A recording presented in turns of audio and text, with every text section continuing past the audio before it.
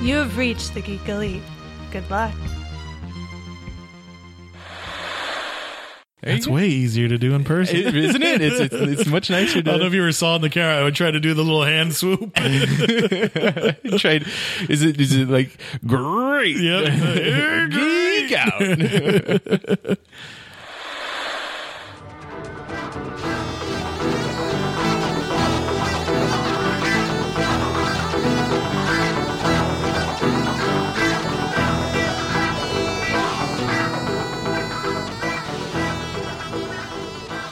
Welcome back for another issue of Imagine If. We are here. We are going to be talking about the Spinner Rack because we got new comic books coming out this week. Then we're going to, you know what, Chris, I really, on this eve of Zack Snyder's Justice League, everybody remember to leave out, I don't know, it's not milk and cookies, that's Santa. What would you leave out for Zack Snyder on the eve of Zack Snyder's Justice League? You leave out dark tones. Hero cake, as Paquette would call it, and a nice serving of Martha. Why would you say that? That'll actually get Zack Snyder himself to come to your house and personally log into HBO Max so you can watch it. So well, yes.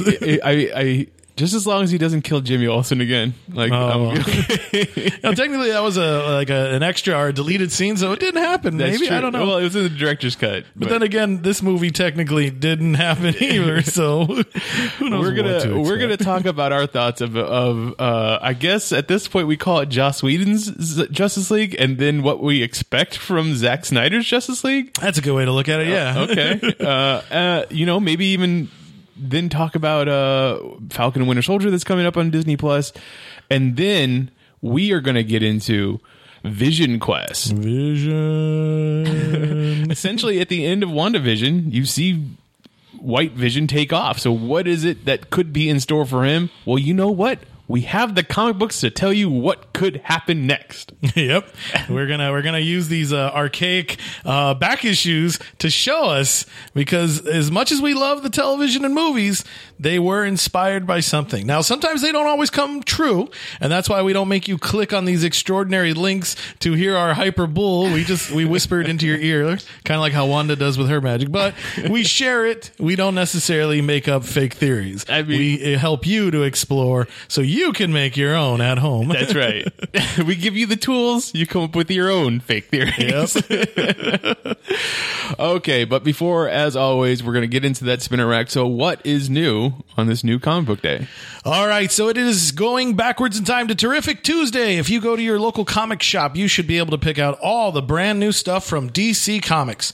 So this week, we have coming at us Catwoman issue 29. So new writer Ram V will be taking over, and he has done a phenomenal job on Future State Swamp Thing. So I would definitely say he is going to be a writer to definitely be checking out. So I'd probably suggest, going back maybe an issue, because I don't think this is his first, but he could definitely be putting some amazing adventures of Selena Kyle forward for all of us. Let's see. We also have Justice League issue 59. So we have Brian Michael Bendis and Ram V tag teaming to join up with the JLA. Now, the best part about this is David Marquez is the artist.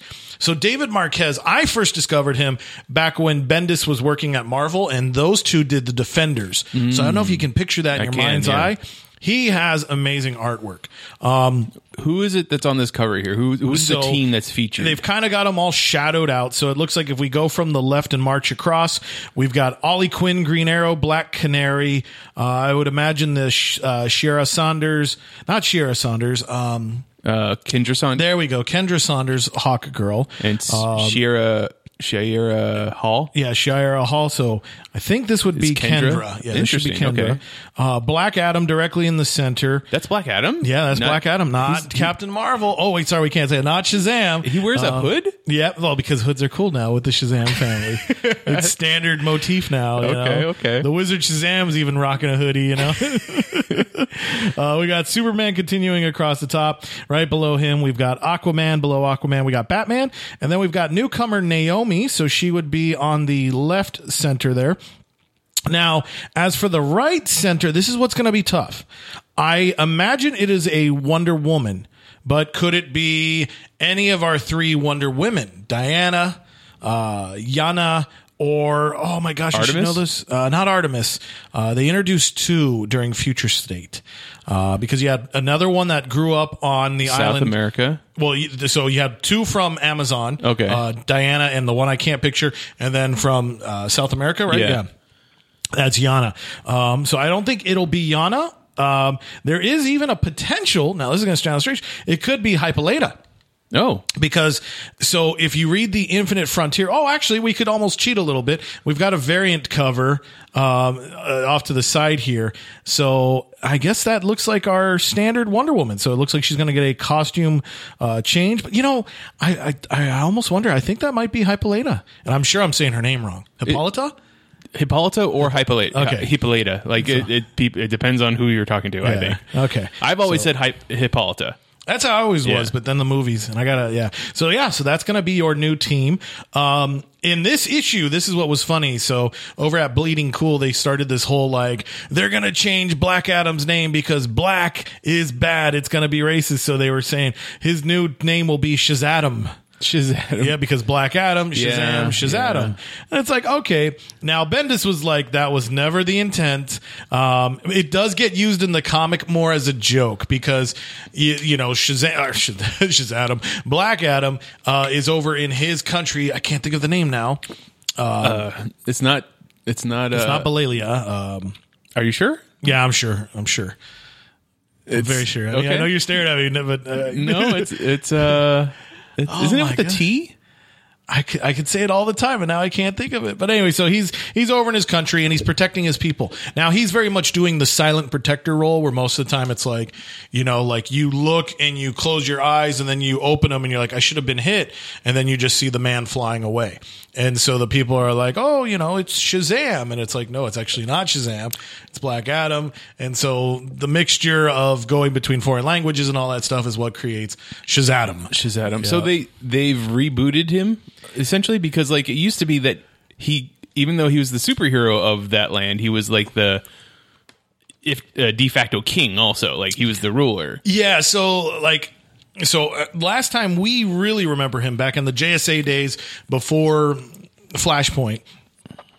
He was definitely he was the protector of his land, and then eventually to the point where he became his their ruler. Yeah, but benevolent. I'm ruling not Dr. Doom. Yeah, but not Dr. Doom, but also at the same time he didn't do proper elections. So that was that. But then when the whole Flashpoint happened, Black Adam got rebooted. Everybody got rebooted. Yeah. And so he wasn't resurrected until modern times. And with that, he was just still holed up with all the anger, because last he remembers is his home is being destroyed. Kandak. There you go. Is that what it was? Yeah. Okay. Kandak. He was a villain again, never being on the JSA, never being a hero. But now through Rebirth and Infinite Frontier, technically everything counts now. So we know everything.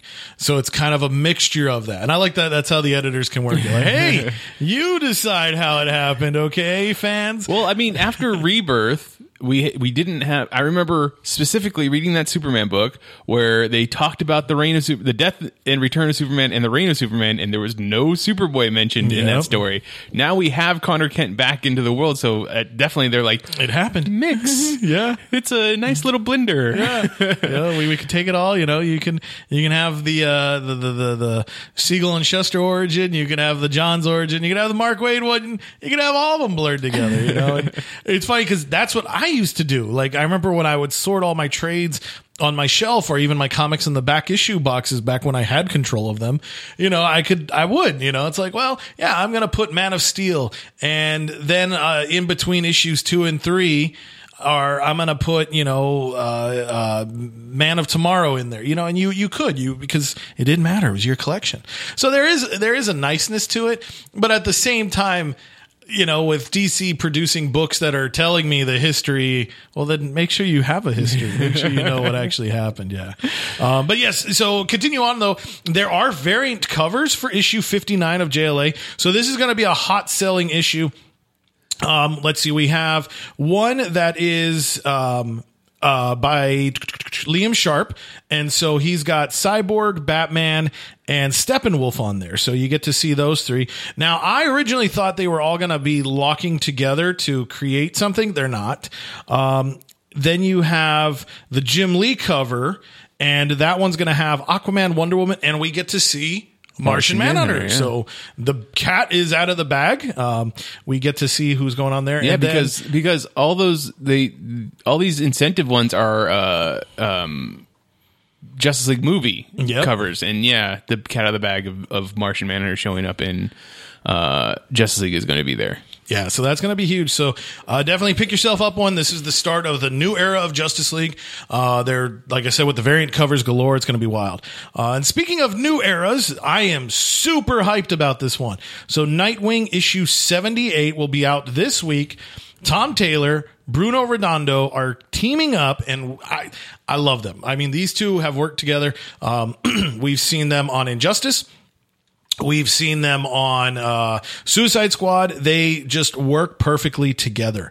And this is going to be the new era of Nightwing. It is Dick Grayson. It is Nightwing. It all happens. But then there's a new injected memory as well.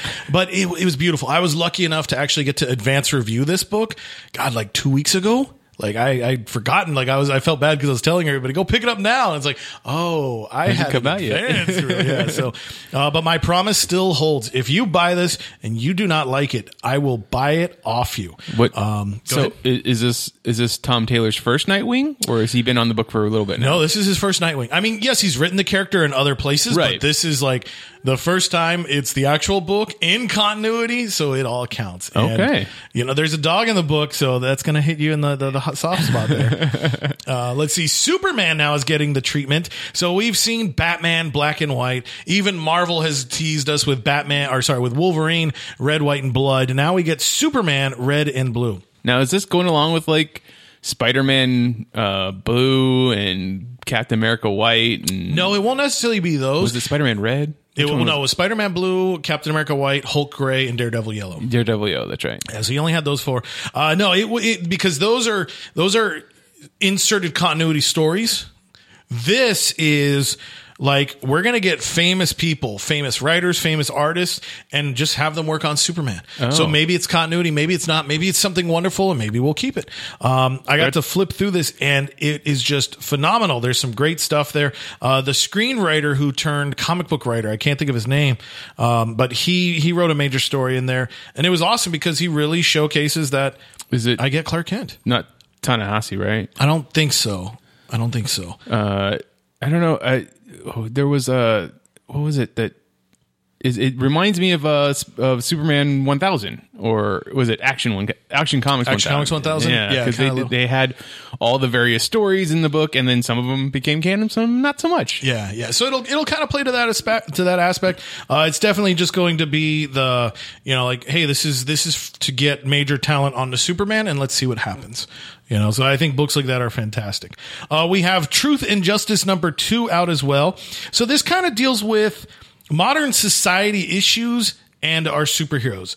Are they doing enough? Are they not doing enough? I haven't really sat down and read this. I'll be honest with you. I'm going to wait till it's all collected. That way I could get one feel to see how it is. And this is #2. So yeah.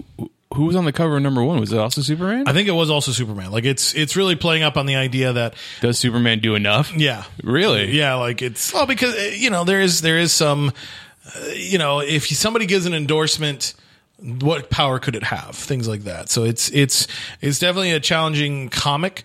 It's funny because a lot of people, comics are the escape from social woes, but then people are like, but comics have always challenged social woes. It really varies. It really depends. It does. Some people want it. Some people don't. It's a touchy subject, so I applaud this team that is trying to tackle it. And we'll see what comes out of it. Let's see. Moving on to collected editions, we have Batgirl Returns Omnibus. So this is when Gail Simone joined up with Barbara Gordon and gave her walking ability back when they started the New 52. We have Batman Beyond Volume 8, The Eradication Agenda. So this is the final volume in that series by Dan Jurgens, and we get to have Terry McGinnis actually meet a younger, functioning Bruce Wayne Batman. Wow. And there's a neat little twist where Terry influences somebody who in turn influences him. You want the spoiler? Sure. He influences his dad. Oh. Yeah, he winds up saving his dad, and so there you go. So it's a he neat saves little- his dad before his dad dies. Yeah. 'Cause, I mean, he's not he saving saves him, but yeah, He's not saving him at the point where he died at Yeah. the beginning of the show, is he? No, he saves him when he was a kid. Right, So, okay. yeah, so it's a neat little touching moment. Fun stuff there. We have Sandman Deluxe Edition Book 2. I've lost track how many different versions of Sandman is out there, but I know people love this stuff, so if you're a big Neil Gaiman fan and you're trying to collect this series, definitely check that out. That'll Now, be out as well. I know this Sandman, he's the Lord of Dreams, right? Yeah, Daniel or Damien or something like that. I think Daniel is his name. And we're going to be getting Sandman on Netflix, and Sandman currently is audiobooks out right now with Some major James McAvoy actors, yeah. as the voice.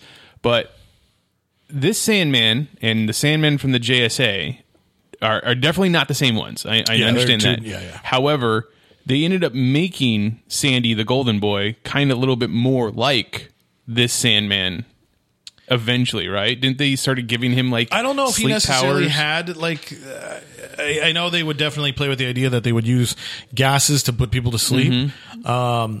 Like I know they did retcon in the idea that Daniel, the Lord of Dreams, would talk to the Golden Age Sandman, and so he would give him the premonitions and stuff like that. And then they kind of teased that connection then went over to Sandy, the Golden Boy. And so that's where they would kind of have like this almost premonition ability. Right. Things like that. But it kind of got redundant when you have Our Man who has, well, I can also see an hour into the future, you know? So it's like, well, you get one guy who can see an hour into the future and a guy who takes naps and wakes up and is like, Marty, your children, you know? So how do you play it out? But yeah, no, they've definitely established a connection beyond just the name. Okay. Yeah. Next up, we have Sheriff of Babylon. Tom King and Mitch Gerard. This is one of their early works where they teamed up together. It's a really interesting story. I started reading it. I got probably about a quarter of the way through. It's definitely interesting. It takes a good look at being a stranger in a strange land and trying to enforce law when the culture may or may not be yours. And this will be the Black Label edition. So I don't know if there's a guarantee that there will be changes to it, but you know, it's a great way to resell a book that you might have already bought. But I'm sure that there's nobody of like notability in the Yeah, book? in the comic sphere of things. No, this is just like, hey, we just made a graphic novel. Okay. Here's our story. Yeah. We have Superman versus Shazam. So if you want to get some major classics, So this is a collection of all the times they've met, not like one specific story. Yep, just okay. As the 8 classic confrontations. So it could be the first time these two ever fought, and then whatever, like, hey, we can reprint this one for cheap, or you know, whatever the case may be. So are they going to have the court like issue too, like where the you Yeah. got Charlton Comics like, or no hey. Fawcett Comics and DC being like, yeah, I don't "We know came if they'll ever reproduce that issue of Mad that kind of pokes the bear at DC. But yeah, there was a point when Shazam was way popular than Superman, and DC said, "Oh no." So That's your is- DC side of things. DC is it's not a lot. Yeah, no, it definitely seems to be way more heavier on the collected edition side of things. So, but it's kind of right now. I think they're more or less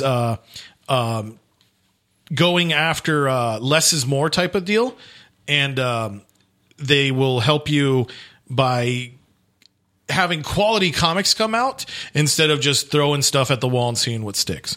Of course, some of it is throwing stuff at the wall and seeing what sticks, but I feel it's definitely worth it. I mean, I did sit down and read the Infinite Frontier Zero issue.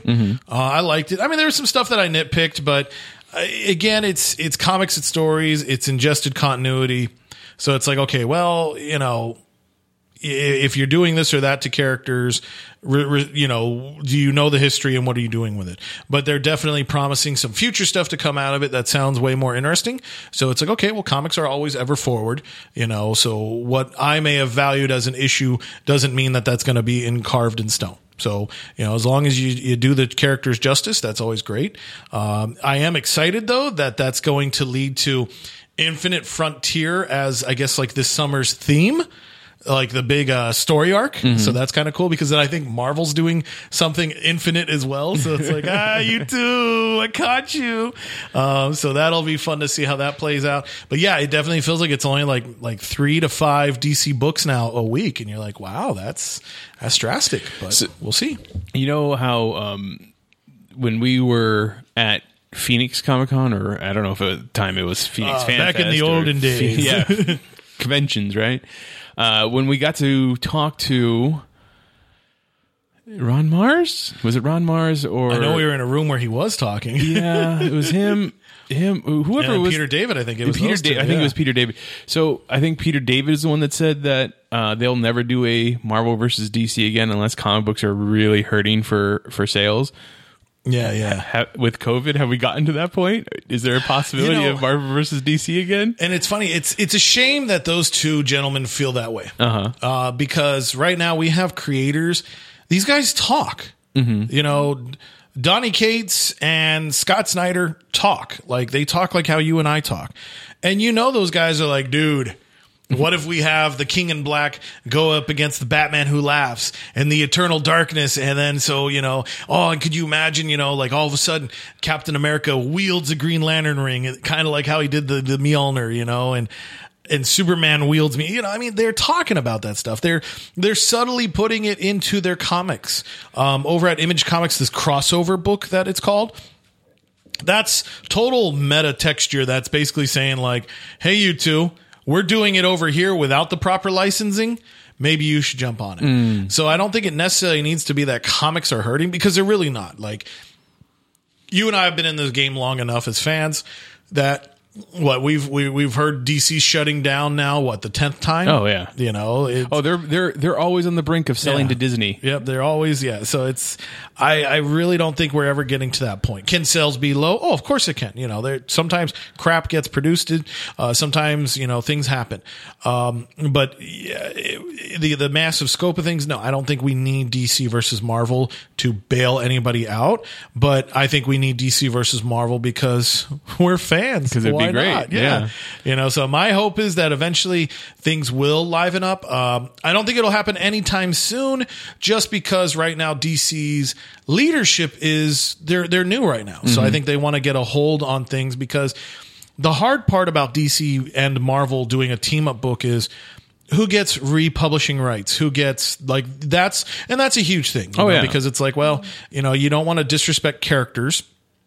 Because it was funny, I was looking at a couple of older articles that talked about the first time DC and Marvel put Superman and Spider-Man together.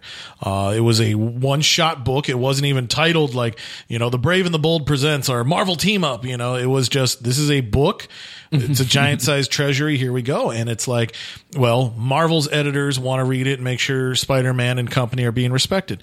DC's editors want to read it and make sure. So it's like, how do you cut that part out?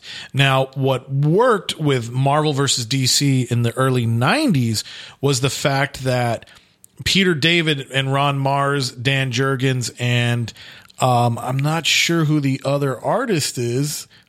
Might be able to cheat real quick.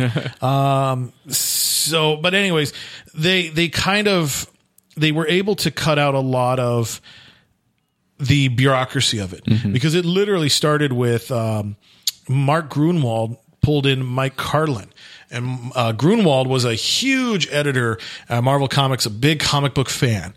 And he basically pulled Mike Carlin into his house, and that used to be his former assistant. And now they're both the big guys over at Marvel and DC. And he's like, hey, you and me, let's do this. And it's like, okay. And then they sold it to the company. So again, like I said, Scott Snyder, Donny Cates, all they got to do is okay, let's pull Jason Aaron in their room. Let's pull Brian Michael Bendis, get some Jeff Johns in there, get, all the players to come in and be like, okay, here's what we could do, I mean, if it led to yet another volume or round of Amalgam Comics, everybody would love to see Darkclaw again. That is literally the one character everybody remembers and clamors for when you talk about Amalgam Comics. Yeah. Well, and can you imagine now with all the new characters we have. So it's like, okay, let's see Dark Claw's universe back, but how does X-23 play in it? So do you have her mash up with Spoiler? So question 23 comes in and, spoiler alerts pop out of her hands. I don't know, but like, how cool would that be? Jason Todd is back this time, so he gets to play. How do you fit Miles Morales into Spider-Boy's world? Or you have all of the Bat family as agents of S.H.I.E.L.D. Yeah. Like underneath Bruce Wayne, the director of S.H.I.E.L.D. kind of thing. Like that'd be pretty cool. Yeah. Also, just from this conversation now, because we aren't going to be getting King of Black show up in the DC universe, I want to see the symbiote take over Hyperion, just to see what Superman with the Venom symbiote on him would look like. Did they already do that? Do you know? I don't think they did it in the main series, but that's not to say that we didn't see it in one of the tie-off books. So I'll have to do a little researching. But yeah, that would be kind of cool. Like exactly what happens when a symbiote takes over, quote unquote, Superman. Yeah, wild stuff. All right, well, let's continue it on. We'll get the spinner rack going. So over at Marvel Comics, we have Black Knight, Curse of the Ebony Blade #1. So good old Black Knight recently reappeared in his own King in Black one-shot. Now we are getting a mini-series of his, and basically this is going to set him up for the movie fans because he's going to show up in the Eternals. Yeah, he's going to be showing up. Is it a new guy? No, I think it's still Dane Whitman, if I remember correctly. Okay. I think that was his secret identity. So yeah, we're gonna tie into his whole history, what's going on, and how it all plays out. So this is definitely the ground floor for Black Knight and everything you want to know. There's a few variant covers for that. Oh my God. Yeah. Like there is quite a few. This is going to be a big one. We have the Captain America anniversary tribute. So we are going to get the 80-year. So DC's been doing it. Marvel's going to start doing it too. So we are getting an 80-year anniversary of Captain America. Captain America has now been around for 80 years. So what they're going to do is they're going to take Captain America Comics #1, and it's going to be a jam session. They're going to basically look at the old script and they're going to have modern day artists tackle pages. So it'll be a jam book. So like Mark Brooks could be doing page 1 and then Rob Liefeld could be doing page 2. No, it'd be that crazy. But that's what's going to happen. Then they're not going to just stop at Captain America Comics #1, the first appearance of Captain America. We're also getting Avengers #4 when Captain America came back in the Silver Age. So they're going to give you a twofer there. So really exciting. And it's pretty cool too because Jack Kirby worked on both those books because he is the co-creator of Captain America with Joe Simon back in 1941. Mm-hmm. And then we also get to see him work with Stan Lee, bringing the creation back to the Marvel age of comics. So that's going to be pretty cool. Captain Marvel issue 27 has been billed as the big one. So I believe we are going to rediscover Carol's problems with alcoholism. And then they're going to basically try to talk her out of it, talk her through it, and see what's going on. So is that Spidey and Namor? Yep, Spider-Man, Namor, Iron Man in the background there. Oh, okay. So yeah, a lot of her friends are going to come and help her out and see what's going on with good old Carol there. So that'll definitely be a turning point issue. Champions issue 5 will be out. So we get to see the young kids dealing with the grounded rule, no more superhero kids. So they'll be dealing with that outcome and see what they can do there as well. Iron Fist, Heart of the Dragon #3 will be out. So Larry Hama, one of the longtime writers in the Marvel Universe, is definitely handling Iron Fist right now. So we will see what kind of adventures he creates for us. So because of the TV series that was on Netflix, Iron Fist has definitely become very much a joke, like a punchline. I shouldn't say a joke, but a punchline.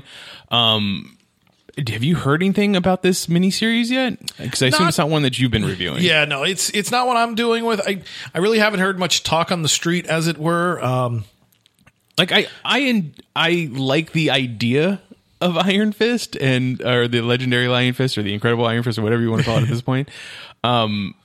There's definitely some problems that I've gleaned from the property in general, but I want Iron Fist to be successful, I guess, is what it is. Yeah, well, the problem I feel, and this is, I think you probably echo this one too. Sometimes some heroes just don't do well on their own. Mm-hmm. And Iron Fist is one of those. Like Luke Cage might be able to hold well for a while, but he won't hold well forever. So bring us back Heroes for Hire, and then bring us Heroes for Hire and then have an Iron Fist arc. That's going to sell. That's going to do it. So, it definitely was asking a lot of the character before the TV show was even put out there, regardless what people think, may have happened.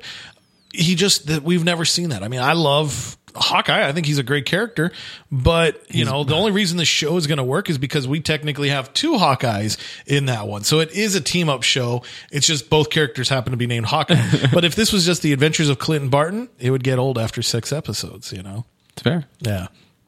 So, I hope there's something good happens there. Iron Man issue 7 will be out. So Christopher Cantwell and Kafu are teaming up and they are bringing it. This book has been fantastic.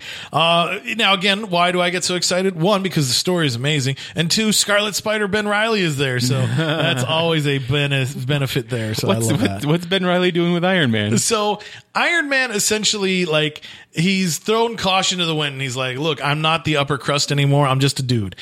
So he actually winds up, they're kind of building a relationship with him and Patsy Walker. Really? Hellcat. Yeah. Patsy Walker. Yeah. Of all people. Yep. Right. Okay. So they're both dealing, but they're also dealing with their demons. So that's what's kind of nice about it. Now, is that because Patsy, in the comic book history, Pepper, is she dead? No, I think she's just still be alive. But she ends up with Happy. Yeah. But he's dead. Oh, Happy's dead. I didn't know that. Dead, yeah. It's been a very long time since I read an Iron Man comic book. They killed him and they left him. But Patsy Walker in the comic books looks very much like Gwyneth Paltrow from the Iron Man movies. Yeah, stuff gets played around. Actually, if anything, if you're going to blame all this, you got chocolate in my peanut butter, it's because of Marvel Legends. Chris Cantwell is a toy collector as well. If you follow him on Twitter, you'll see him posting stuff. And it's so he's just got this random smorgasbord of Iron Man, Hellcat, Scarlet Spider, Frogman, oh my gosh, Misty Knight, and I think 2 other characters in there as well. And it's just hey, these characters aren't doing anything, so let me create my own sort of kind of heist team, because Iron Man is hey, I'm going up against some major forces here. I need heroes. Well, the heroes are all busy. All right, I need bodies. Hey, I'm doing nothing. I'll team up with you. Wow. Okay, yeah. So bring Patsy Walker into the limelight. Yeah, so it's awesome. And then also, if you're a fan of the Michael Cho Silver Age style covers, definitely check that out. That'll be part of the Marvel Masterwork celebration there. If you are collecting King in Black, there will be a cover R. So there's a variant coming out if you missed out, just in case, because we're deep into this series. And it's only $50. Yeah, exactly. There was another one issue 3, but this will be a signed copy. There's another one. So a lot of King in Black. We've got King in Black Spider-Man one shot. So Jed MacKay will be bringing some adventures of Peter Parker, because in the main book, it's funny because this could kind of almost be a Spider event, but Spider-Man's not involved in his main book. He's in the miniseries, but he's tapped out all over the place. So it's hey, we'll just make our own one-shot issue. So that's what's going to be going on in that regard there. So we get to see what's going on with Peter Parker and the King in Black world. Marvel number 6 will be out. Again, a beautiful Alex Ross cover. These are just random stories of the Marvel universe. Various writers and artists will be teaming up to tell us lost, hidden, or new tales of what's going on. Now, is this any relation to Marvels? Kind of. It's playing in that vein of we're going to be able to go to any time period and just tell stuff. So I know the series is wrapped up with a narrative, so at the start and the end of each issue. And I think it's Nightmare might be the character on this one. Wow. And so he's attacking people, but the inspiration of heroes is what's helping people to overcome this stuff. Yeah. Sword issue 4 will be out. So again, this is not related to the Sword as we saw them in WandaVision. This is the actual space team, green-haired lady leader. So they're going to be dealing with the King in Black. Spider-Woman issue 10 will be out. So we have some fallout from there. Does she have a new suit? Yes, she does. Yeah, they recently gave her. That? How old is it? Gosh, I want to say maybe a year, maybe 2 max. Yeah. Hadn't been paying attention. But it's a shame because if they really want to give that suit a chance, one of the variant covers for the issue is the Michael Cho Marvel Masterworks cover. And then what do they reference again? The old school suit. Yeah. So it's well, you you have to put it away if you want the new suit to get recognition. This is true. So you can't keep doing these variant covers featuring the old costume and hoping people will embrace the new. So yeah, we've got a lot of Star Wars books. So if you're fans of that, you know what to do. Thor issue 13 will be out, so there might be some ramifications of King in Black, but I think this will actually be more the idea of Donald Blake as he attacks Thor. Yeah, crazy stuff.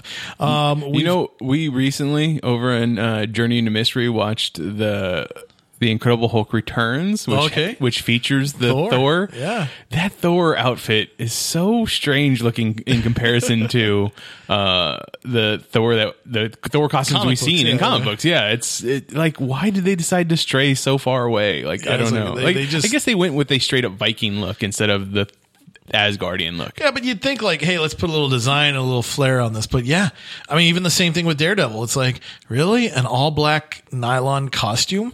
Because honestly, if I remember correctly, I don't think we even got Daredevil, the Man Without Fear yet, which was a miniseries that was a revamping of Matt's origin, where he wore the black costume for the first time.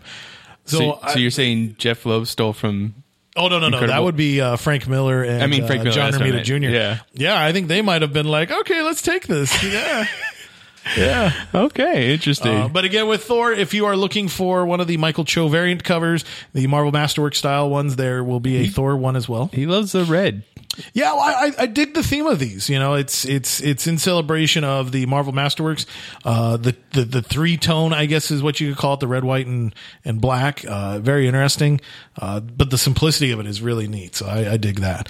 Ultraman did successful, so they are doing Trials of Ultraman. So I don't think he is fully imbued into the Marvel universe yet, but he is definitely getting some comics out of Marvel that will help. I always think of Trials as Shazam. Like, is it similar? Is he going through trials to become the new Ultraman? I don't know. Like, this is issue 1, so we will find out. X-Force issue 18 will be out. Continue the wacky adventures of the mutants across everything. Who's got the Omega symbol on their chest? Oh, I think that's probably Kid Omega. Oh. So Quentin Query. Oh, that's his superhero name. Okay, I didn't know that. Yeah. And by the way, there will be some Rob Liefeld variants because Deadpool turns 30, and so that means we need money. So definitely check those out. Moving on to collected editions, Avengers by Jason Aaron Volume 1 will be out as a hardcover. So this should collect about the first year of his adventures as helmed writer. Daredevil by Chip Zdarsky Volume 1, Heaven Through Hell will be out. Again, this collects the first year, and I highly recommend this series. It has been amazing. Like, you just, this is history in the making for Daredevil. Dawn of X Volume 14 will be out, which collects the whole post-Hickman era. Hawkeye Go West will be out. So this collects an adventure of Kate and Clint as they were written by Kelly Thompson. I'm guessing this is going to be the reference points for the show. Sampling for that. Yep, definitely will be. Iron Man Volume 1, Big Iron trade paperback will be out. So perfect timing because we're getting issue 7, so you can pick up those first couple of issues as a trade. Juggernaut, no stopping now. So Fabian Niesca and Ron Garney teamed up to give us a brand new adventure of old Juggy, so you get to see that. You're going to tell me there was a book for just Juggernaut, and now we're collecting it? Yep. Like, how old is this book? 6 months old. I mean, if it's 6 issues, literally they went 1, 2, 3, 4, 5, 6 trade. And so, yeah. Why? I mean, why is Juggernaut going to be showing up in something, do you think? I don't know what the plan is, but obviously Fabian Niesca was like, "Hey, I got an idea." And he's like, "Okay, I have a Juggernaut story." What? A Juggernaut? No one has a Juggernaut story. He belongs on team books. You don't give him a solo book. Yeah, no, he got his own miniseries out of this. Yeah. Have you heard anything about that story? All I remember is my editor over at Adventures in Poor Taste reviewed the book, and I think he said something. Like, he didn't say anything massively bad. He said something, and like Fabian Niesca like retweeted and was like, "This guy's crazy. What's he talking about?" And it was just like, whoa, dude. Like, so I don't know. Like, I mean, overall, my editor liked the book. He said it was fine. It was just, there was something, and that one thing just hit Fabian right in the Niesca. So I don't know, man. Well, it's probably the same thing I just said. It's like, you don't put Juggernaut in his own book. It doesn't make any sense. Yep. Now, here's one that I have a hard time with. So the official handbook of the Marvel Universe Deluxe Edition will be collected as an omnibus. Now, kids, there was a world before there was the internet, okay? I know this is hard to stomach. Don't speak of the dark times. This was our Wikipedia, as it were. So it's tough because, so I have my comic book symmetry problem, right? So they did the official handbook of the Marvel Universe omnibus like a year ago, and that featured the very first set of books, right? And now this is like the volume 2. So it's like, ooh, okay. And then DC finally did the Who's Who, the definitive omnibus edition. And so the DC one will feature volumes 1, 2, and the short 3. So it's like, do I do it? Do I have these 3 tomes hanging out at my house that tell me nothing anymore because none of it counts, But so, I mean, I don't know. I would say if you go into this purchase, go into it as an art collector, because what will be amazing about this is these pages are by amazing artists that may no longer be living, that may no longer be drawing these characters. So that's definitely one of the best reasons to pick it up. But it does have a hefty price tag. Speaking of hefty price tags, Tony Stark Iron Man by Dan Slott will be getting the omnibus edition. So his run on Iron Man will be fully collected for you to have. So if you definitely enjoyed it, definitely check that one out. Ultraman will be getting his Rise of Ultraman miniseries collected. So if you want to keep those on your shelf for faster reference, that's the way to go. And that is your spinner rack from Marvel Comics this week. I mean, Marvel definitely had a lot more going on than DC did this week. Yeah, no, DC is definitely under construction. I don't think they're out of business, but they're definitely under construction. So we'll see what they're going to start bringing us. And then I'm pretty sure they'll get back up to their bigger numbers. But I will say this. Please give us more than just the Bat family. I mean, from a publisher and unfortunately not the creatives, the other side, the money people, the corporate folks, like Batman sells. Yeah, Batman sells. And I mean, I don't care. I don't like it. I love Batman, but I love all the characters at DC. Yeah, well, I like Batman because of Nightwing, because of Alfred. Yeah, no, exactly. That's always the tough part about it. So, that is your spinner rack for this week. This is the moment where we're going to start talking about Justice League. It's 2017, and we're about to step into the theater. I think it was 2017. That sounds about right. That sounds about right. Yeah, 2017. We're about to step into the theater. We know about the controversies of this movie before it came out. We've watched Man of Steel and Batman v Superman. Yeah. What were your thoughts before you went into the theater? I was hopeful. I was hopeful because the symbol stands for hope on my planet, right? No, because I really want DC to have success when it comes to the movies. I remember watching Man of Steel. It was funny. When Man of Steel first came out, I had a terrible motorcycle accident that day. Mm-hmm. I was badly beaten up, and I didn't get to see the last bits of the movie because my friend actually wound up being hurt. So I never got to. So actually, truth be told, to this day, I don't think I've watched Man of Steel completely. Wow. But again, it was one of those things where what you saw in the theater, don't watch that. Watch the extended director's cut because that'll have more to it. I remember we as a group, we went and watched Batman v Superman. And I think I was the only one in the group who was like, all right, this is cool. Like, cause I saw the potential of what was coming, I was like, well, that's a reference scene out of Crisis on Infinite Earths. And I had hope. And plus I had read an article. There was, an article out a while ago where Zack Snyder said he has a 5-movie plan for Superman. So you have to bear with it. You have to trust him. And it's like, okay, well, we're 2/5 of the way in and it's not a good looking 2/5. So let's see what happens. And, we need a Justice League to be successful because remember when they threw out that big slate of movies like, oh, you're going to have Green Lantern in 2019. It's 2021 and there ain't no green, So anyway, so it was like, okay, I want this to be successful. I really want to have, an Avengers movie on my shelf.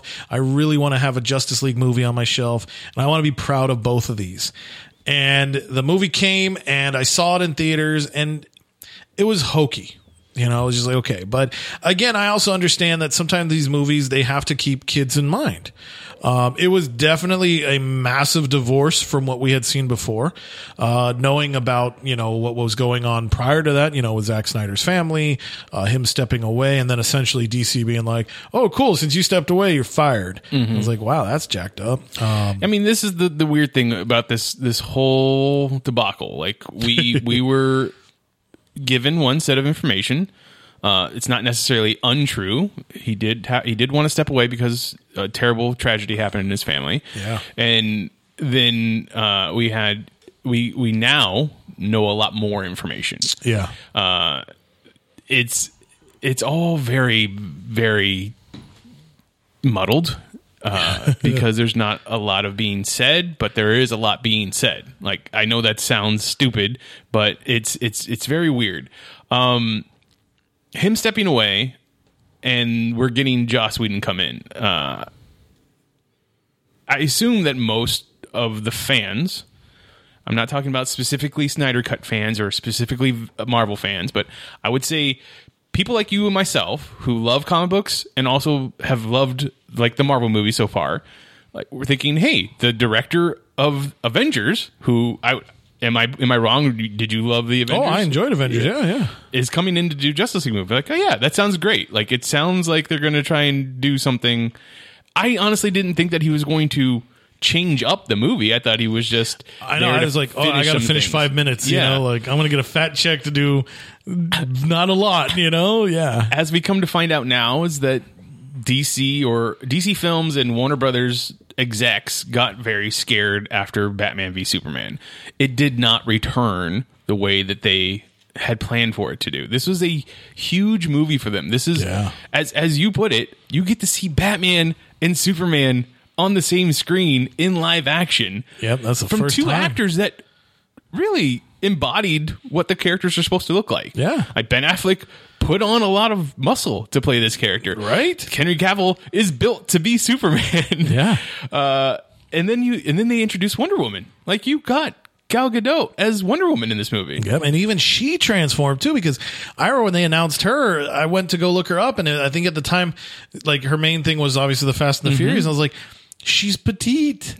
Like, she is super petite. How is she going to be Wonder Woman? Like, Wonder Woman is an Amazon, and she did it. She did a great job. So that movie had everything going for it, but it's just, to me as a comic book fan, and I can't talk for everybody, but to me as a comic book fan, it just didn't have the right feel for a Batman Superman team up.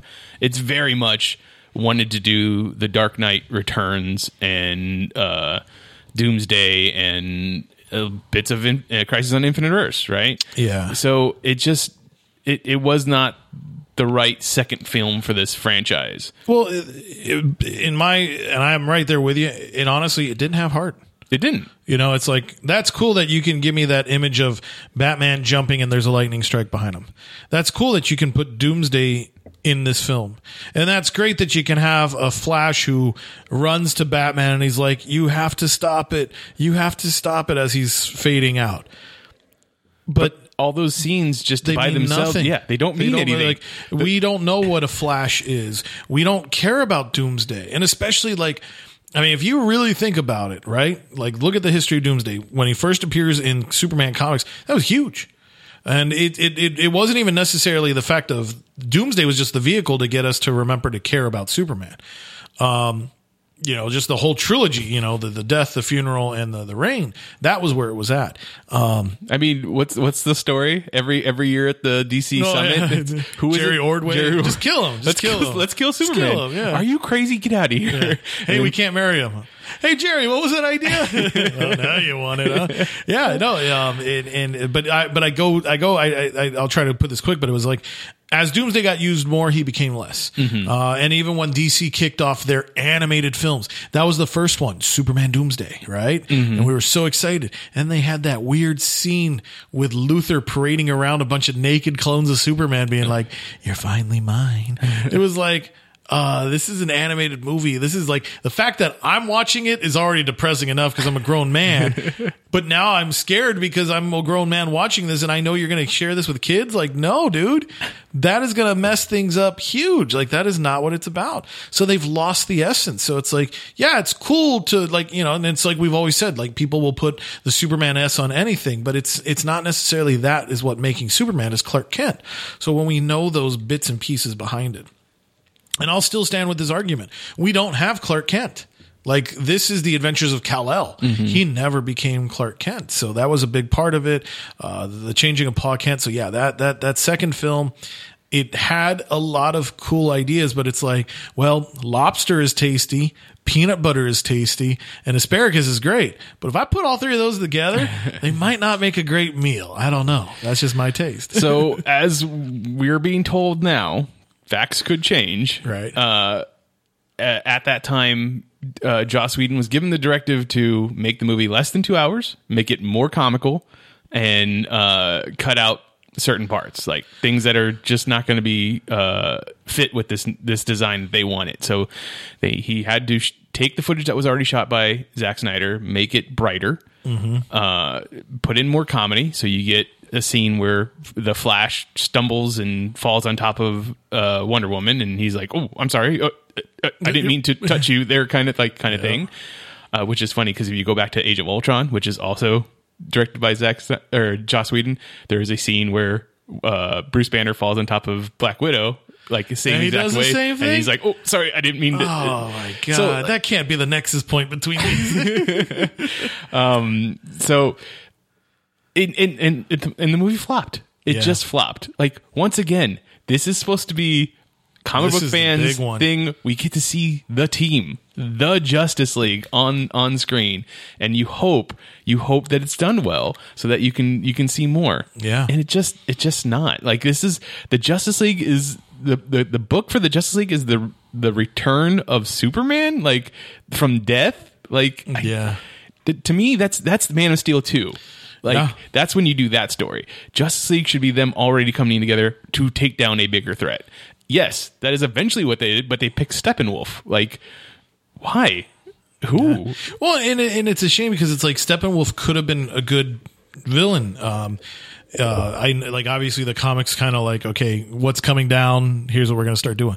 If you read Earth 2, they use Steppenwolf as the big baddie. Really? Yeah. And he comes through and he decimates the heroes. He kills Batman, Superman, and Wonder Woman. So that's why Alan Scott, Jay Garrick, and Ted Grant have to rise up. And it was like, okay, like, this could have been something. But again, that should have also been like, hey, Jeff Johns, since you're writing Justice League right now, can you sneak him in? You know, maybe Darkseid War, as cool as it was going to be with the idea of Darkseid versus the Anti-Monitor, right? But it didn't happen. Maybe that could have been Darkseid versus Steppenwolf, because if I remember correctly, Steppenwolf is like Darkseid's dad. So that could have been cool. Like, here's Shakespeare, you know, a young son wants to be king. You can't be king if your dad's alive. So it's like, all right. And, you know, their big battle's going to take place on Earth. And the League is like, oh crap, Superman's dead and we're going to have to save Earth. Okay. We rise up to the challenge. Yeah. They had something, but they did nothing. And then you have the collection of mother boxes, like as if it's the Infinity Stones or the rings from Lord of the Rings. I don't know. It just seemed very strange, like throw-in add-on for the story. Like they needed some MacGuffin. It's like, no, the creation of the Justice League is the thing that brings people together. You don't need this weird chase. Let's go grab these items, and that's what's going to make it happen. So. Yeah, I don't assume those things are going to change for this version of the movie that we're going to be getting. Well, there definitely will be something, because actually it's interesting. The actor who played Steppenwolf, I don't know his name. He's a big actor though. He's the guy who was also the villain in Ghost Rider 2. Ghost Rider 2. Yeah. I forget his name at the moment. Yeah. I mean, he's one of those actors who's like, oh, you see his face, you know you've seen him in things. He was in Lord of the Rings. He's in, you know, all these other things. Yeah, but he really is one of the first voices to let us know that once that movie was released, and even he saw it, he's like, I don't remember making this film. Like, where's all the motion caption work I did? Where's all these speeches I gave? So it's like, wow. So that was kind of something's fishy here, you know? I love the fact though that Justice League now, will finally give movie fans the taste that we've had as comic book fans, where it's like, you know, like Hal Jordan used to be this way, and then all of a sudden somebody wrote him like he's like, oh, I'm anti-flying, and then a new writer comes and is like, man, forget all that. Here's what should have happened. Like, congratulations, welcome to continuity changes. You know, so yeah, fans are gonna get to experience. Movie fans are gonna experience that feel that we get every 6 months. I will tell you this. Batman v Superman and Justice League have retroactively make me enjoy Man of Steel a lot more. Like, when I first watched Man of Steel, I was like, this doesn't feel like the Superman that I read. Like, it does not feel it doesn't. I had a lot of issues with it. Yeah. But in comparison to those other two, I'm like, oh yeah, I'll watch Man of Steel, no problem. Yeah, no, and like I said, to me, that's the problem with it. Like, I've been delving more into the backside of DC films, and like I look at stuff, and it's like, I mean, I want to ask you a question. Well, this is non-rehearsed. This is right off the top of your head, so I'll give you a moment. What's the last DC movie that you watched that you felt like you saw the actual characters on the screen? Oh, I saw the actual characters on the screen? When you watch this, you were like, that is Batman, or that is Harley Quinn, or that is, you know, some character I don't care about. Because there was a big phrase, it was right around the time of Guardians of the Galaxy, when they were like, DC takes characters you love and makes you wonder who they are. Marvel takes characters who you don't know and gets you to love them. Uh-huh. And it's like right before Guardians of the Galaxy, I didn't give a crap about Marvel Space. I hated Marvel Space. I hated whenever the X-Men went to the Shi'ar. I hated it. And even though I'm a Green Lantern fan, you think I should love space? No, I cannot stand Marvel Space. I remember when Annihilation came out, I pulled those comics at Diane's store at FanQuest, and I was like, nope, I'm not getting this for myself. Heck no, this is stupid. It's going to flop. And it was successful. It did it again. And the creative team DNA did a wonderful space trilogy set of stories, and that was enough to really influence the movie. It was like, wow. And I went back and paid a lot more money for secondary sellers, but I went and collected the set, and I loved it. I was like, I was such a fool. But when you really sit down and think about DC movies, you know, it's like I had to come around to loving Green Lantern, because obviously I'm not going to get another film, and I might not ever get to see Hal Jordan in live action again, just because the stink is on him. Mm-hmm. You know, it's like, okay. So that's always going to be the tough part. But you know, when's the last time you sat in a theater and you're like, I finally saw the heart up there. I saw the characters the way they were. And okay. So I don't think I've gotten that from the whole movie yet. Except for I really enjoyed Shazam. Okay. Now, that's a good one. Is that Billy Batson? Is that Captain Marvel from the comic books? It's definitely changed. The comics have changed to make it to match that. Yeah, exactly. But I did enjoy that movie. I feel like I liked Black Canary in Birds of Prey. Now, is that exactly the same as Laurel Lance or Dinah Lance? Probably not. Like, I think there are definitely certain aspects. Like that version of Dinah Lance is the one that's from All-Star Batman and Robin, which we don't really care for. We don't really talk about. But I think that actress did well. Wonder Woman. I think the first Wonder Woman movie definitely captures Wonder Woman in the heart. I don't care for the Steve Trevor character in that version of the movie, but I think the Wonder Woman version did well. Okay, yeah. For me, it was Batman Begins. Oh, you're gonna go back that far. It's been that long. I mean, I love Batman Begins. Yeah. Of that trilogy, I love that one the most. I know everybody loves the Dark Knight, which is a good movie. It's a great film. It's a great movie. It's a great film. But Batman Begins is the one that I love out of the three. Yeah, it's just because I finally got to see Bruce on the journey. Mm-hmm. You and I have both been echoing that. We want to see Detective Bruce. That would be fantastic one of these years. Mm-hmm. But I just remember watching that and I was like, wow! Like I said, wow. I remember discovering a superhero. Mm-hmm. I loved it. I enjoyed it. That felt the heart of the character. Like, this is what now people can be excited to talk about. Then obviously, I'll probably forget movies here and there, but The Dark Knight came out. Well, that was the Hot Topic Joker, as we all called him. I mean, it was still a great performance, don't get me wrong, but my Joker isn't that Joker. No, mine isn't either. But Heath Ledger did a great job. Oh, he did a great job. I'm not knocking that. We all know that. It's just the Joker, I'm used to the zanier Joker, Mark Hamill's Joker. Yeah, I want those big, goofy elements, giant typewriters, But again, it was grounded in reality. So I was like, okay, that's cool. The Dark Knight Rises. It's a slow film. It's a long burn. Again, probably rewatching it, I might have a better respect for it, but I do remember kind of being bored in the movie theater, not to sound mean. Green Lantern. I think they gave us too much at once. And again, Green Lantern is when I really started seeing the studio get too involved, where it's like, okay, what's that old phrase? Too many cooks spoil the soup. And which is a shame, because if they had played their cards right, I don't know if you remember this, but it was the MTV Movie Awards, and they were so excited. They actually had Christian Bale and Brandon Routh there. We got to see Superman and Batman, and they made that a thing. Like, it's Superman and Batman. It was like, wow. So could you imagine that we could have, maybe they could have kept Christian Bale's Batman there. They could have, hey, let's give Brandon Routh's Superman another try, and let's connect it to the Green Lantern movie world. And they could have started their movieverse. Granted, yes, there was also Justice League Mortal, and that was a sad victim of the I want to see writer's that strike. so bad, to see what that was going to be. It sounds so interesting. It's definitely got a good hook, the process application, that'll be always the question on our minds, but it definitely sounded like it had more heart than what we've seen.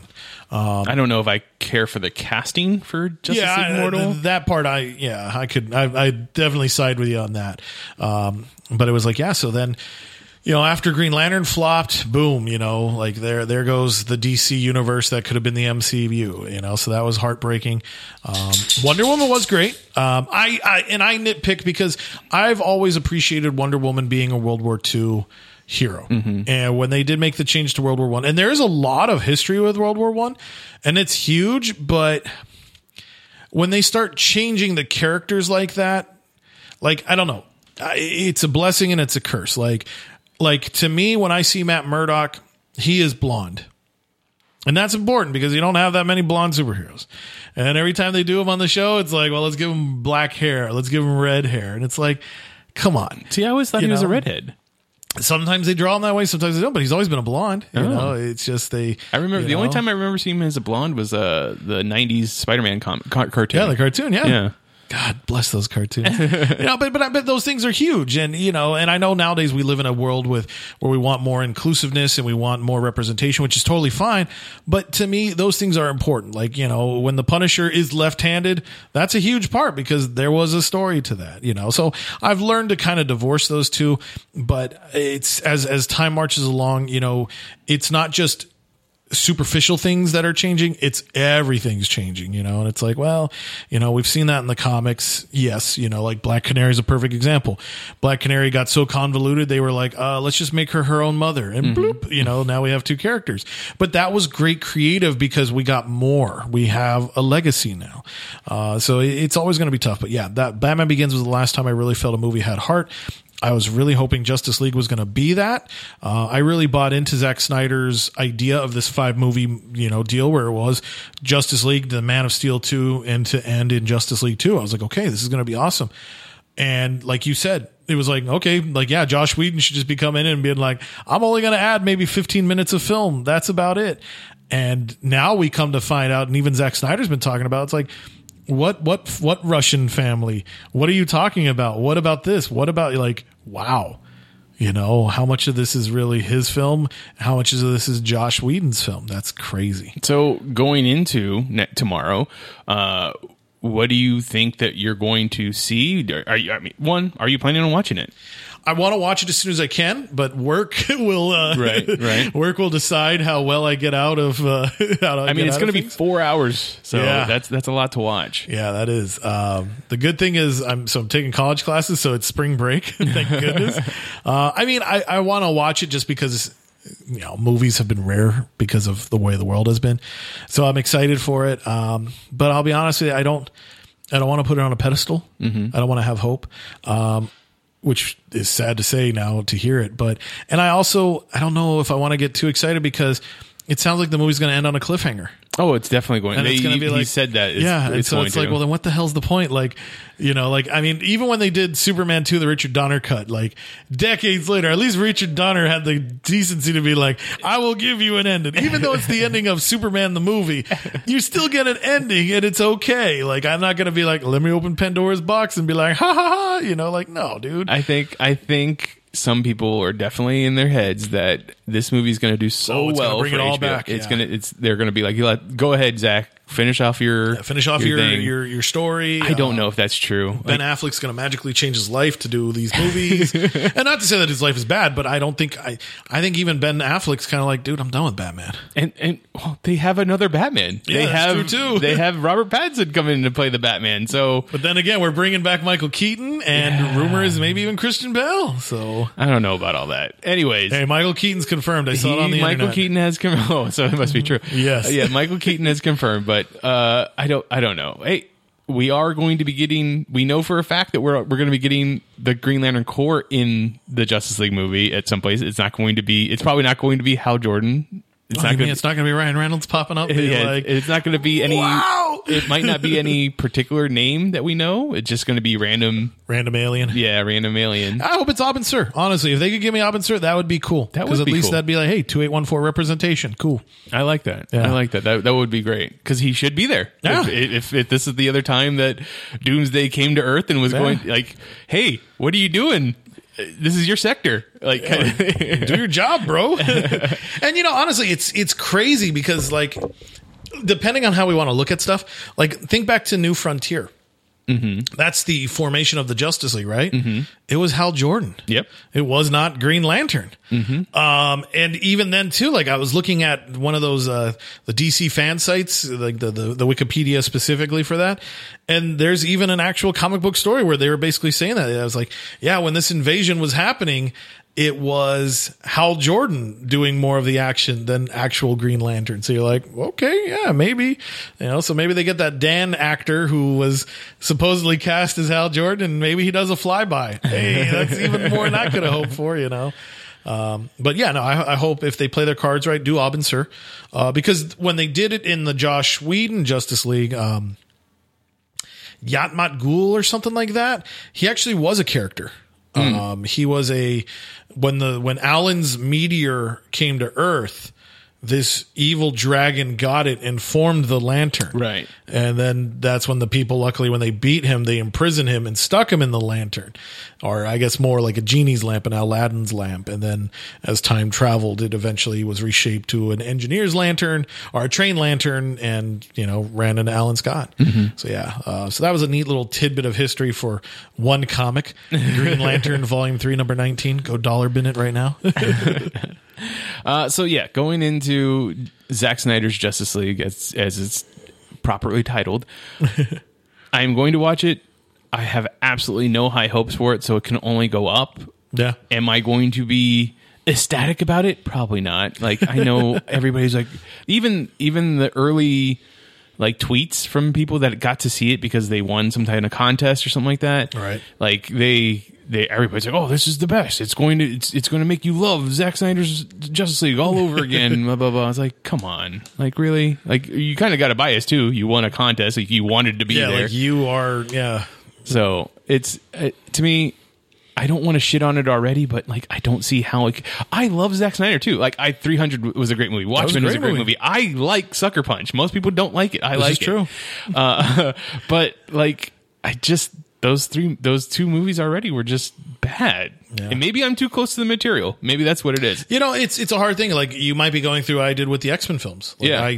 I knew their history so well that when I watched X-Men #1, I kind of walked out of the theaters super sad. Like, what is this? What did I just watch? Everybody else is like, oh my God, mutants. Yay. I just hope I'm entertained. I guess that's all I can. Yeah. But I swear to you, Mitch, if I have to hear that Hallelujah song, I will lose it. And I know I'm going to hear it. Why? Because everybody's posted the credits and it says special thanks to, and it names all the writers and artists. And you can see in the subtitles, it says Hallelujah. And I'm like, oh man. So that's the only thing I don't want. I just don't want those long music shots, where then it goes super slow motion. And then I got to hear that. You're going to get super slow motion. That's one thing Zack Snyder loves to do. So yeah. I'll bring my stress ball. Let's get into talking about Vision Quest. Tell me, what are the issues that we're going to be talking about here? Okay, so this is going back to a little known comic book, the West Coast Avengers. So back in the day, the Avengers was just one team in New York. Then they decided, like, hey, you know, There's DC's a whole other doing side great of the with, well, yeah, US there's a that whole needs- side of the U.S. that needs help. But DC was finally like, hey, you know, they're doing multiple DC books of teams. Why not us? So Hawkeye went west, and luckily he got the West Coast Avengers to happen and to take. So issues 42, 43, 44, and 45 will be the story that contains Vision Quest. Now, in the Vision Quest, this is like John Byrne had just taken over the book pretty much. So he took it over as writer and artist. We are at a time where we see the lineup consisting of Scarlet Witch, Hawkeye, Hank Pym, and he was not wearing a superhero moniker at the time. He was just wearing more like his safari gear stuff. Tigra, Wonder Man, Wasp, and Mockingbird. And Mockingbird had actually just come back for this issue because old Hawkeye and Mockingbird were married and they were having problems. So with that, you know, while I love these comics and the stories that they give us, I am kind of glad that they are not officially adapted as they were in the comics, because it seems like that era of comics was super anguishy. You know, like everybody had to have a 2-page rant and be angry at somebody. You know, it's like, hey, Mitch, how are you doing? I'm okay. Why do you got it? You know, like, it was like, whoa, everybody chill down a bit, you know?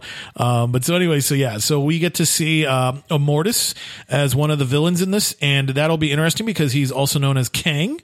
So that'll definitely play up. The baby twins were there, Billy and Tommy, and they were such non-characters. So it was very, very interesting to see. This takes us all the way back to the magical time period of March 1989. So Batman is just about to light up the big screen so you can see where comic books were. Hell of a story, dude. Hell of a story, because, you know, the Avengers West Coast, they're similar to the Justice League International. So they're like this happy bunch of people. Well, not necessarily happy. As I said, they were all anguishy, but they were just this group of characters that, you know, it was all the different flavors and they worked well together. But anyway, so yeah, Mockingbird comes back. The Avengers wake up after onslaught upon onslaught upon onslaught, and then it's like, hey, where's Vision? Where's he at? And then Mockingbird comes in and she's like, well, I can tell you because I helped kidnap him. And everybody just loses their collective stuff. It's like, wait, what? So we discover that Mockingbird had been tricked by quote unquote S.H.I.E.L.D. And so she gave them some protocols on how to take down the Avengers West Coast should the heroes ever go rogue. And there was a precedent because prior to this series even existing, the Vision was going all kinds of bananas. He met up with the computer program Isaac, which kind of took away some of his inhibitions. And then so Vision started having grander schemes of protecting everybody. And he's the one who led to Hawkeye like, hey, you should make an Avengers West Coast. And then Hawkeye's like, I should make an Avengers West Coast. And so then it happened.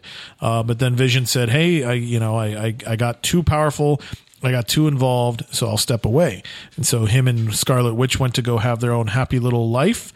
And then we read about that in the Scarlet Witch Vision, or the Vision and Scarlet Witch maxi series, just to discover that it wasn't as happy as they had planned. So Vision and Wanda come to live with the Avengers in their West Coast mansion. And then the shenanigans begin. So yeah, we see that Mockingbird had been tricked. She helped this team of S.H.I.E.L.D. agents to develop a plan on how to take down the Vision, and it turns out that this S.H.I.E.L.D. team is actually government officials from all over the world, including the United States. So it's like, wait, what? Even the U.S. is down with like, yeah, dude, take the Vision.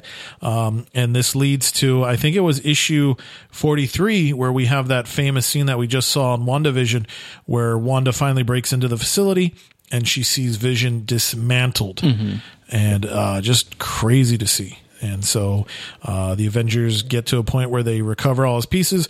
Hank Pym rebuilds him, and he turns him on. And then, of course, the Vision, as soon as he turns on, the first thing he wants to do is fight. So because he remembers being attacked. And then just the weird process of being born.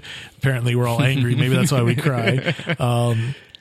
But so anyway, so Vision is now like, okay, well, I am what I am, but I'm not who you thought I was. And the reason why he's White Vision is because he sees no need to be colorful, because it takes energy. Yeah, it takes energy. I could better use it elsewhere. But U.S. Agent, who just recently joined the team, is like, well, you can't stand there being around naked, young man. And so the Vision kind of makes a little bit of a superhero motif costume. And then that's where we see that. So yeah, this is the story where we do meet White Vision for the first time. And you're just going to see Wanda in pain. Because sadly, I don't know from your take on it, but as I was reading it didn't really feel like the Avengers cared. They were like, at least we got Vision back, but it's not Vision. Hey, toaster's a toaster, okay? We got it. We're okay. Now, the idea here is that with this story, the anti-Vision story, and what's that last one that you sent me? The one where the Avengers Solo. The Avengers Solo. Just the Vision. Like, these are the parts that they wrote in the comic books to get us back to a Vision that we kind of knew before his disassembling. This could definitely be the roadmap to what it is that they're going to use to get the Vision going forward in the MCU, right? Yeah. No, there's definitely it's potential, and at the very least, it's an exciting adventure for you to take as a reader to see, okay, what's going on, because as we see his body dismantled, his mind corrupted, and then in this set of stories, this Issues for Vision Quest, we see the body rebuilt, but the mind is not there. And I love the way that you put it in the text message between to us. These are the issues where he gets his body. This is the issue where he gets his heart and soul. This is the issue where he's back to being together. I have my moments. So yeah, his body being put back together is a jaw dropper, because you're right. He's not him. He doesn't have, as they keep referring to it, the engrams, right? He doesn't have the personality that he used to have. Even in that later story, he ends up, they say that they use some other random dude's engrams to throw in there instead of Simon Williams or something like that. Yeah, so let's see. So in Vision Quest, we get the dismantling, but then the rebirth of the body. Then the next arc that I would recommend people read takes us to... I think it was Avengers issues 359 to 363. Now that was interesting. I don't know, again, with your take on that, but it was kind of fun to meet Black Knight and Cersei. Mm-hmm. It was like, okay, these people are wild, these Eternals and stuff like that. They kind of seemed like jerks. I don't know. They just had no personality, and they didn't care. But anyways, that's a different segment. But, so there we meet the Anti-Vision, as he was aptly named. And dude, I hated him. I mean he tried to rape Crystal. This is a Vision from another Earth, multiverse, dimension. Yeah. Him and his crew come to our Earth. They're under the sway of an evil Dane Whitman, as we just named earlier for the Black Knight, and he's on a quest to eliminate Cersei in all the multiverse, because that's his ex-girlfriend. He's like, and so he brings his squad with him, and one of them is their Vision, so he's dubbed the Anti-Vision. They kidnap our Vision, they mind swap the two, and so that's where Vision finally gets his green and yellow body back again. Right. I remember that costume in the 90s. I liked it. And now I'm like, I don't know if I like it so much. It's not the good body. Yeah. But so anyway, he's just like, okay, and Anti-Vision, dude, what a creeper, what a scumbag. But so they managed to defeat him. And that's a big important character, because he'll come into play later on. And then I think it was, Avengers Spotlight number 40, where we get luckily the Vision is acting erratic, and he's like, well, I guess I should go see a therapist. But dude, this story is so weird, and it's drawn like, I do not care for the art in this story. Like, it's so 90s. It's the most 90s looking thing that I've ever read in my life. And everybody's so angry. Like, yes, that angst. It's just so angry. Like, they are, like you said earlier, like, hey, how's your morning? It's great. I'm doing great. Thanks for reminding me of my dead parents. Martha. It's just so, it was all over the place. And then, the middle part where all of a sudden he's a dime store detective, store book detective. what is going on here? Him making out with Jocasta? Like, yeah, it's your stepmom. yeah. Yeah. It's very weird. Yeah. No, like honestly, I think the only one that I could like really stomach, I think it was issue 3 or maybe it was issue 4, but when I wish I could remember the name of the other fellow that he got his new brainwaves from. His new engrams from. But the fact that like Simon Williams, it's John something. yeah. I read it not too or a while ago, but it was just a random name, seemed like. Yeah. Well, yeah, he was totally a non-character. They just created him to kind of play with the idea of getting a personality. And so, like I said, Avengers Spotlight issue 40, that comic did go up in price value. Really? When I sent you the link, I was curious and I looked on eBay and it was like $5 to $10. Now it's like in the 50s and rising. It's like, oh my God. But, yeah, I found it really exciting that those two pieces of personality were trying to save the Vision as a whole. So you're like, okay, that's really awesome that they recognize like, hey, the whole body is in danger, so we're going to do what we can as well. Lipton, that was his last name. I want to say James Lipton, but I think that's the actor studio guy, guy. yeah. I think it was John. Alexander Liver. There Okay, I was completely off. Yeah, so Alexander Lipton and even Simon Williams' mind, they form their own personalities. But yeah, it was so random because it's like, oh, well, why were you a dime store detective? Well, because Alex Lipton was a cop. And since Simon Williams is an actor, that's why we became that way. But I'm laughing because Simon Williams' brain at that time when they made the recording, like a lot of this stuff doesn't make sense, but it's comics. But it's like, okay, Simon Williams never met Scarlet Witch. Like when he first appears back in Avengers number 9, Wanda is a member of the Brotherhood of Evil Mutants. So maybe he's like, oh, that's an attractive looking villainess. Like maybe that's all he's got. He is not an actor. He is a failed engineer, biochemist, or whatever his, whatever Williams Tech was making at the time, so it's like, that's where he's at. He didn't become an actor until he was like, oh, I'm essentially Superman, so I could be a stunt double. Okay, cool. So it's just like, that is so random. Like, why? The evolution of the character is just, it's all over the place. Yeah, but no wonder they haven't brought him into the MCU yet. Like, where, how do you bring him in? God. What's the story? Like, I know James Gunn has tried to with the whole Nathan Fillion as the, playing him as the actor in different stuff, but like, where would you bring that character in? It's just very strange. Well, it is. And it gets even stranger too, because it's like, okay, so how is Simon Williams connected to the Guardians? Well, because back when it was the Guardians of the Galaxy in the year 3000 with Yondu as a comic book character, not as a space pirate, they have a character who's like over 1,000 years old, and his name is Hollywood, and he's an old man, and that turns out to be Simon Williams. That's also the first time we get the Vision named Mainframe. So Vision and Wonder Man survived into the future, but it's like, yeah, I don't think we do that because that's just too convoluted. How do we, that's why I'm hopeful Baron Zemo does well, and maybe he's like, hey, let's take this guy who is mad at Tony Stark and give him ionic powers. Yes, we got him. Yep. Yeah. So there's also a part in that book where you have Vision wearing a jacket and hat, and then like Ultron is wearing this furry like bomber jacket. I'm like, what is going on here? Ultron is wearing a jacket to try and disguise himself. You're a big walking like robot man. Like you don't even have a real face, and you're drinking alcohol. Like you're not Bender. It's just so weird. Like, oh yeah. I don't know. It was very much a weird story. Yeah, again, this was, mid to late 90s of comics. I think this is Fabian Nieska, if I remember correctly. Oh, no. So he's going to get mad at one of us, at both of us. But it was just so angsty.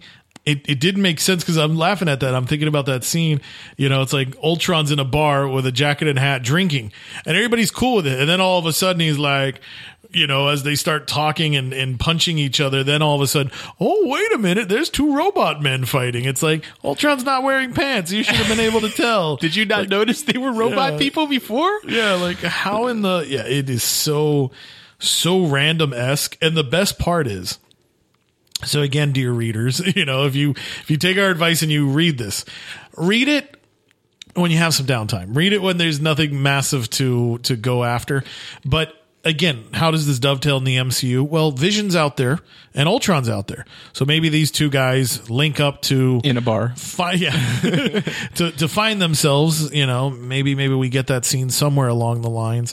Because there is a father-son connection between the two, and that did make it over into the MCU. But the comics themselves, it's just like, it's good to get to see more of the Vision. Like you'll learn more about his character. But yeah, they are so just like, I used to have a hard time reading Silver Age books because they were very much written for, I'm going to say this, but dumb kids. Like, hey, you must be stupid, so let's explain everything to you, and you're like, okay, well, it is what it is. 90s comics, it's like, God, were we angry? Like, I mean, I know Jeremy Spoken was out and was a big song, but my God, like, like even Jarvis yells in some of these back issues, and you're like, Jarvis is a happy-go-lucky dude. Like, yeah. But as you're getting to it, these three stories, yes, are essential roadmap back to the Vision. Rebuilds the Vision. Yeah. So, check out the Vision Quest. Go to that Avengers Spotlight 40. Go to those Avengers 359 to 363, and then cap it off with this Vision miniseries. I do feel so. There's a. It's funny with that Noir detective. So years ago, or decades ago now, they did Martian Manhunter, American Secrets. And it was Martian Manhunter kind of like, hey, I'm going to wear my fedora. Here's looking at you, kid. Mitch, play off the piano. I'm leaving the room now, doing that type of style. And there's been a lot of links sometimes where it's like, well, Vision and Martian Manhunter, it makes sense. They're both kind of the heart and soul of the team, yet they are the most non-human of the group, And so I almost feel like maybe I think this is Fabian Nieska who wrote this. Like, this is almost his like, oh yeah, well, I could craft one too. I could give you an American Noir Vision, and it just turned weird.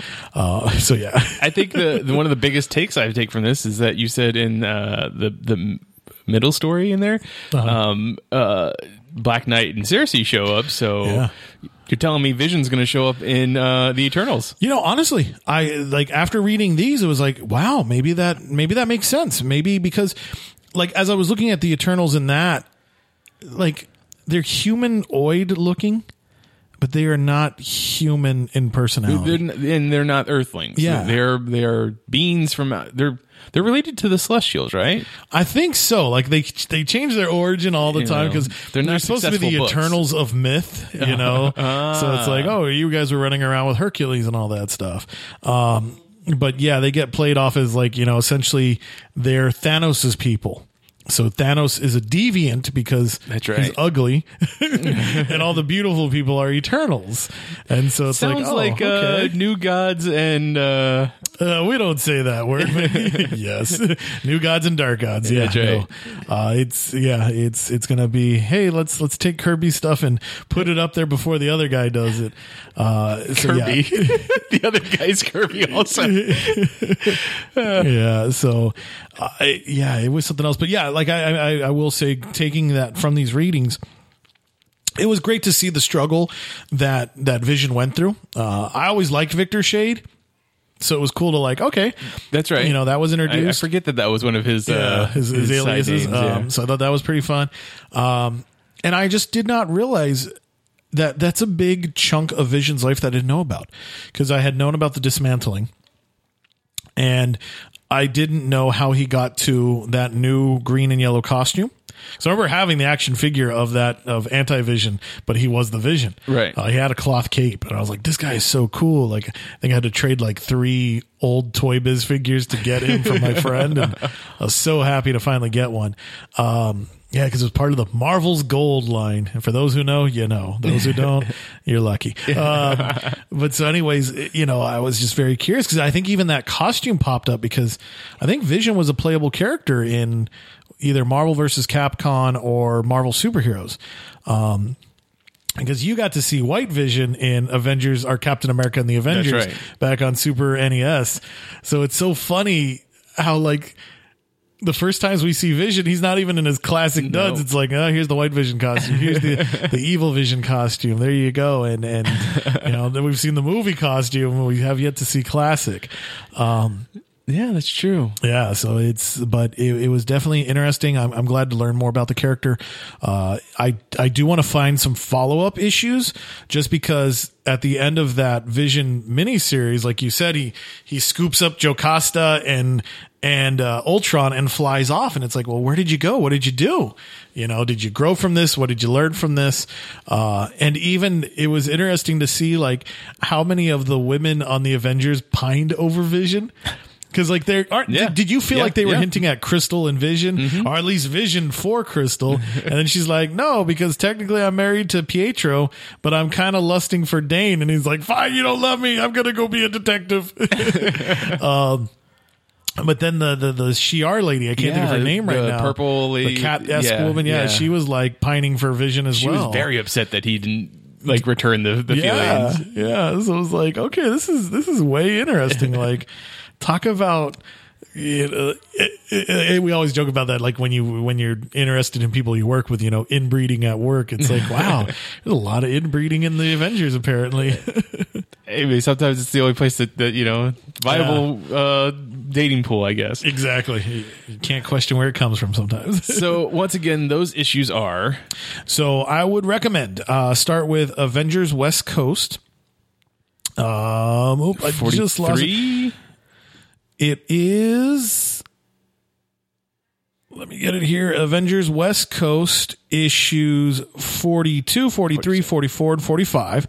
That will start the Vision Quest, and then that will kind of, you'll want to follow up, because then that's going to lead to what we're going to talk about next week with Scarlet Witch, but we'll get to that in a moment. But yeah, pick up those 4 issues of Vision Quest. At these price points, you're probably better off buying the trades, just because those went from being dollar comics to in the hundreds. Yeah, like people have been like, okay, this is that. Then you want to jump to, I believe, Avengers Spotlight number 40, where Vision gets his new brain. You said it right. Engrams? Is that Engrams? Engrams. So you'll get that there. And then if you're brave enough, jump over to Avengers issues 459 all the way up to 463. But that'll be nice because you'll get to see the jacketed era of the Avengers. They all wore cool brown leather jackets. There's so many jackets. It's so weird. I'm the Black Knight, but here I am in a bomber jacket. And then cap it all off with the with Vision issues 1 through 4. So that'll be kind of a journey of Vision. A Vision journey, a Vision quest. A Vision quest. It's right there. But definitely check that out. And this takes place over how many years in our world? Like, gosh, in publication? Like close to about 8 years. Yeah. Yeah, so Vision was definitely onto something, because even then, like once Vision gets kind of restored, as it were, because he kind of he's back to whole the next time I see him in Onslaught. And Onslaught was like well before the 2000s, right? Yeah, so they have to fix him, and then it's like, well, now we're going to give you to Rob Liefeld. So it's like, oh, that's a fate far worse than being dismantled. You had feet. Hey-o. Okay, there you go. Those are the reading that you should want to do if you want to see maybe a roadmap to what the MCU is going to do with the Vision. Now that we've seen the White Vision take off in the middle of Westview, off to do whatever it is he needs to do to find himself, because he is the Vision. Yes. Chris, where can people find you online? So if you want to check me out online, go to Twitter. I am on there as Stuff I Should Say, should being spelled SHUD. And then definitely check out geekelitemedia.com and AIPTcomics.com for my writings. Sometimes it's comic book pieces and sometimes it's comic book reviews. So definitely check it out. And I hope you like what you read. You can find me on Twitter. I'm at Mitchipedia, GEM. GEM stands for Geek Elite Media. The rest of Geek Elite Media is at Geek Elite Media on Twitter, at Geek Elite Media on Instagram, and Facebook.com/Geek Elite Media is our Facebook page. Check out archived episodes of this podcast and other podcasts on our website that Chris mentioned, geekelitemedia.com. Then check out our Patreon, patreon.com/Geek Elite Media, for bonus material that you can only get there if you are a patron. And whatever podcatcher you're using, please rate and review us, because it helps spread the word of our network. But until next time, This is Imagine If on the Geek Elite Media Network, saying always remember to Geek out. This concludes our broadcast. Beep.